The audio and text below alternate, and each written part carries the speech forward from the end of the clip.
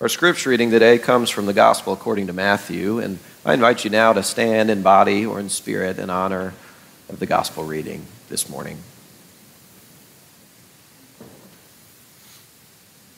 Hear these words from Matthew chapter 1. Now the birth of Jesus the Messiah took place in this way. When his mother Mary had been engaged to Joseph, but before they lived together, she was found to be with child from the Holy Spirit. Her husband Joseph, being a righteous man and unwilling to expose her to public disgrace, planned to dismiss her quietly. But just when he had resolved to do this, an angel of the Lord appeared to him in a dream and said, Joseph, son of David, do not be afraid to take Mary as your wife, for the child conceived in her is from the Holy Spirit. She will bear a son, and you are to name him Jesus, for he will save his people from their sins. All this took place to fulfill what had been spoken by the Lord through the prophet. Look, the virgin shall conceive and bear a son, and they shall name him Emmanuel, which means God is with us. When Joseph awoke from sleep, he did as the angel of the Lord commanded him. He took her as his wife, but had no marital relations with her until she had borne a son, and he named him Jesus. This is the word of God for us, the people of God. You may be seated. Well, you may notice that Andrew's name is still in the bulletin to preach this sermon, and that's not going to happen this morning. It's funny because on Friday he talked to me and he said, "Man, this Joseph, I love this Joseph sermon I've written. I'm going to be so disappointed if I don't get to preach it." Well, I'd imagine that got overshadowed by joy. But we'll get to hear it another year. Well, this Advent season, we've been looking at Jesus' arrival on the scene, and Advent means arrival. And so we've been looking at different characters in the Advent story and how they react to this good news of Jesus' coming. And last week, Andrew walked us through Zechariah and this long period of silence that Elizabeth and Zechariah had experienced before finally getting the news from God that they were, in fact, going to have a child who would later grow up to be John the Baptist. This week, we're going to be looking at Joseph. And if you read the Gospel of Matthew, it's funny because Joseph gets all the attention. Mary is almost like a footnote off to the side, which is funny because Mary does all the work. I remember when Sophia was born, it was a joyous moment. It was late at night, and one of the first things Caroline said is, "Are you kidding me?" Because Sophie looked just like me. And she had done all the work. Well, the good news is Mary gets all the focus in the Gospel of Luke, and we'll be looking at Mary more in depth next week. But this week, we're going to be looking at Joseph. And here are some things that we know about Joseph, just a little background. We know that he was a righteous man. And that means two different things. That means he was a good man, but it also means righteous according to the law. He was known as a good, law-abiding Israelite. And we know he was descendant from the line of Abraham and David, which means he was connected to this holy family that God had chosen to use to bring salvation to the world. We know Joseph was a craftsman. Traditionally, we think of him as a carpenter, but that word can also be used for a stonemason or someone else that works with their hands, someone who worked in the trades. So Joseph was a good, quiet, law-abiding man. He was a hard worker who worked with his hands. He was blue collar. And we also know he was betrothed to Mary. And being engaged to someone now is a big deal, but it was an even bigger deal back then. It was such a big deal that if you were engaged to someone and your fiancé passed away, you were considered a widow legally. That's how serious this betrothal was. And one final detail that often gets glossed over but is very important for our understanding of this passage is Joseph was from a small town. Matthew tells us that Joseph and Mary lived in Bethlehem, which back then had a population of 700 people. 700. Now, I don't know if you've ever lived in a small town, but that's real small. That's not Noonan, that's Moreland, okay? That's good people, but it's rural. Sometimes there's not a lot going on. If you would ask Joseph how many stoplights they had in Bethlehem, he would have said 3 stop signs and a Circle K. Their claim to fame was that Bethlehem is where King David was from, and also sheep. So Bethlehem was a suburb of Jerusalem, and so people from Jerusalem would come down to Bethlehem to get their sheep and go back up. So that was the main trade in Bethlehem, was sheep and shepherds. Now, as someone who grew up in a small town, I can confidently say that I am certain in Bethlehem, everybody was in everybody else's business. It comes with the territory.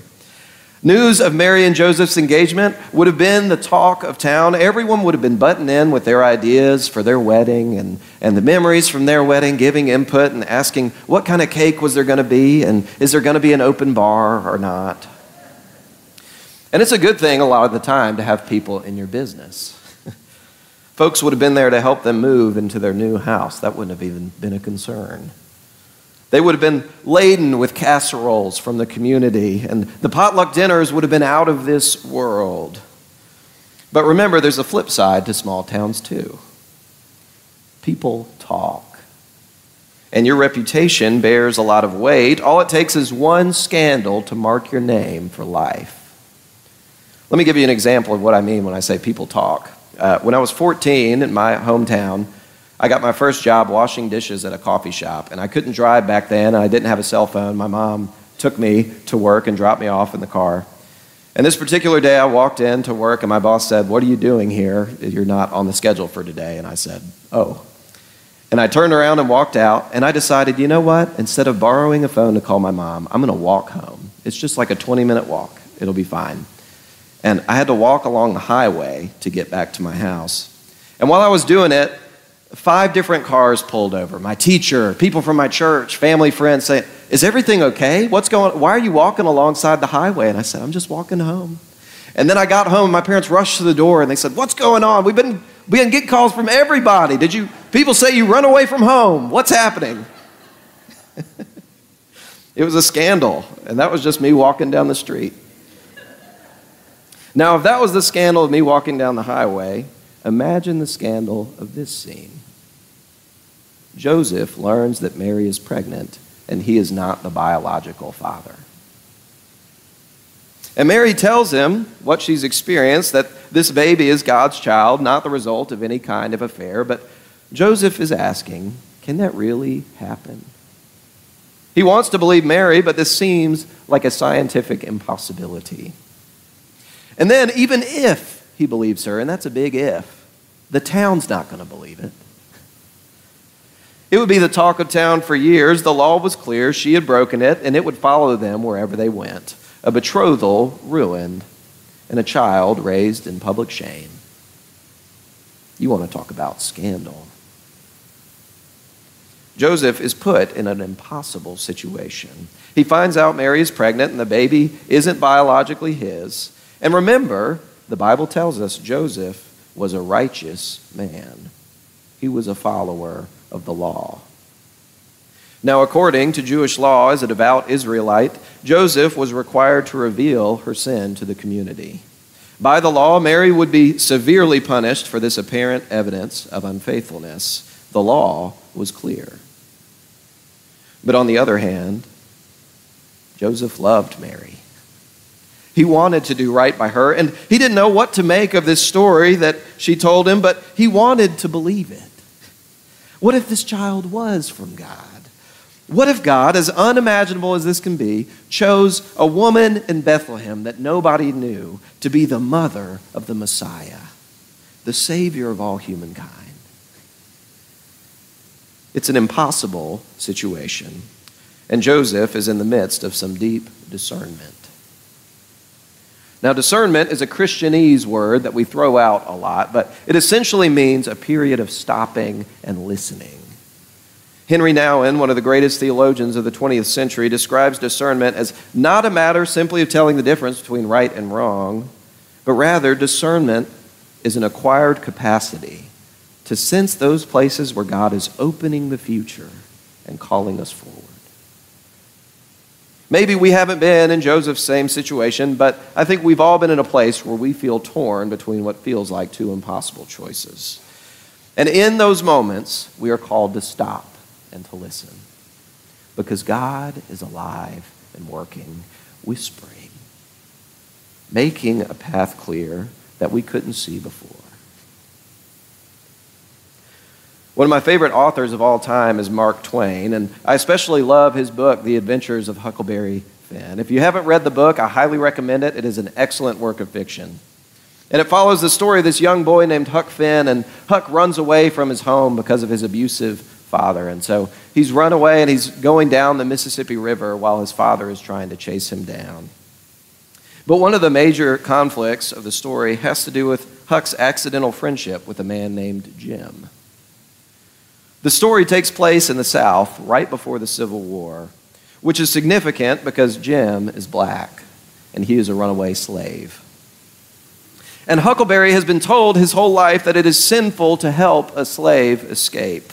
And he's been taught that it goes against the teachings of the Bible. And as a matter of fact, he was taught that anyone that ever helps a slave escape would burn forever in the afterlife. The law was clear. And so all along their journey down the Mississippi River, Huck feels compelled to turn Jim in to the people trying to catch him. But the problem is, as Huck gets to know Jim, he realizes that Jim is a wonderful human being. He's a great friend. He's always looking out for what's best for others, and all he's asking for is his own freedom. And Huckleberry feels like he has to make an impossible choice. The law he's been taught says he must turn Jim in, and if he doesn't, it is an unforgivable sin. But there's something else inside him that just loves Jim too much and won't let him do it. And there's this great moment towards the end of the book that is a moment of discernment. Convinced that he should obey the law and turn Jim in, Huck starts writing a letter to the slave owner that was looking for Jim to tell him where he could find Jim.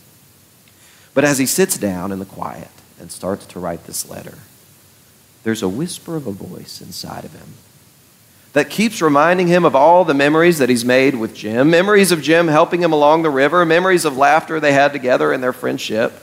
And in this decisive moment, that's the climax of the book, Huck stands up and holds the letter, and I'll read you the quote.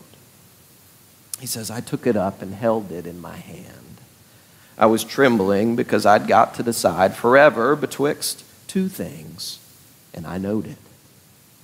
I studied a minute, sort of holding my breath, and then says to myself, all right then, I'll go to hell," and tore it up. Now, as a young boy, this is Huck's way of saying, I know what the law says, but there is a greater voice speaking. And he resolves then to do everything he can to help Jim find his freedom. The law was clear, but the whisper was telling him something else. Well, in our gospel reading today, Joseph has his own moment of discernment. He's torn between being righteous according to the law and his love for Mary and the possibility that God might be doing something new. But with a broken heart, he goes to sleep, and he's resolved to leave her in the night quietly to minimize any disgrace to their family. But in his sleep, a voice whispers. An angel speaks to him and tells him that Mary was speaking the truth. The Son is from the Holy Spirit, and you are to name him Jesus, for he will save the people from their sins. And I'd like to imagine that Joseph had written Mary a letter, explaining to her why he had to leave. But when he woke up from this dream, he took that letter and he trembled as he held it up and said, all right then, I'll break the law because God is on the move. And he tore it up. Joseph doesn't have the roadmap for what's ahead. He has a promise that this child is from God. And he has promises of who this child will grow up to be, the Savior of the world. And he has no idea what each day will look like getting there. But those promises are enough. And he knows that when he is ever in doubt, God is speaking into the impossible. This Advent season, we don't have a roadmap for what's ahead. We have the promise and the knowledge that Jesus, the Savior of our sins, has arrived and that he has taken on the sins of the world and been resurrected into new life. And we have the promise that he will come again when creation will be fully redeemed and truly made new, and we will be in full communion with God. But we have no idea what each day will look like getting there. But here's the good news. God is speaking into the impossible. May we stop and listen for the whisper because God is on the move. Let us pray. God, we give you thanks that you are not a God who is far away. You are not a God who has abandoned us, but rather you are a God who is alive with us in this sanctuary, with us here today, still speaking and still shaping your people. Lord, as we approach this table, we remember what it means to be in communion with each other and in communion with you, God. May your grace empower us to continue to follow you as we prepare for your coming arrival. Amen.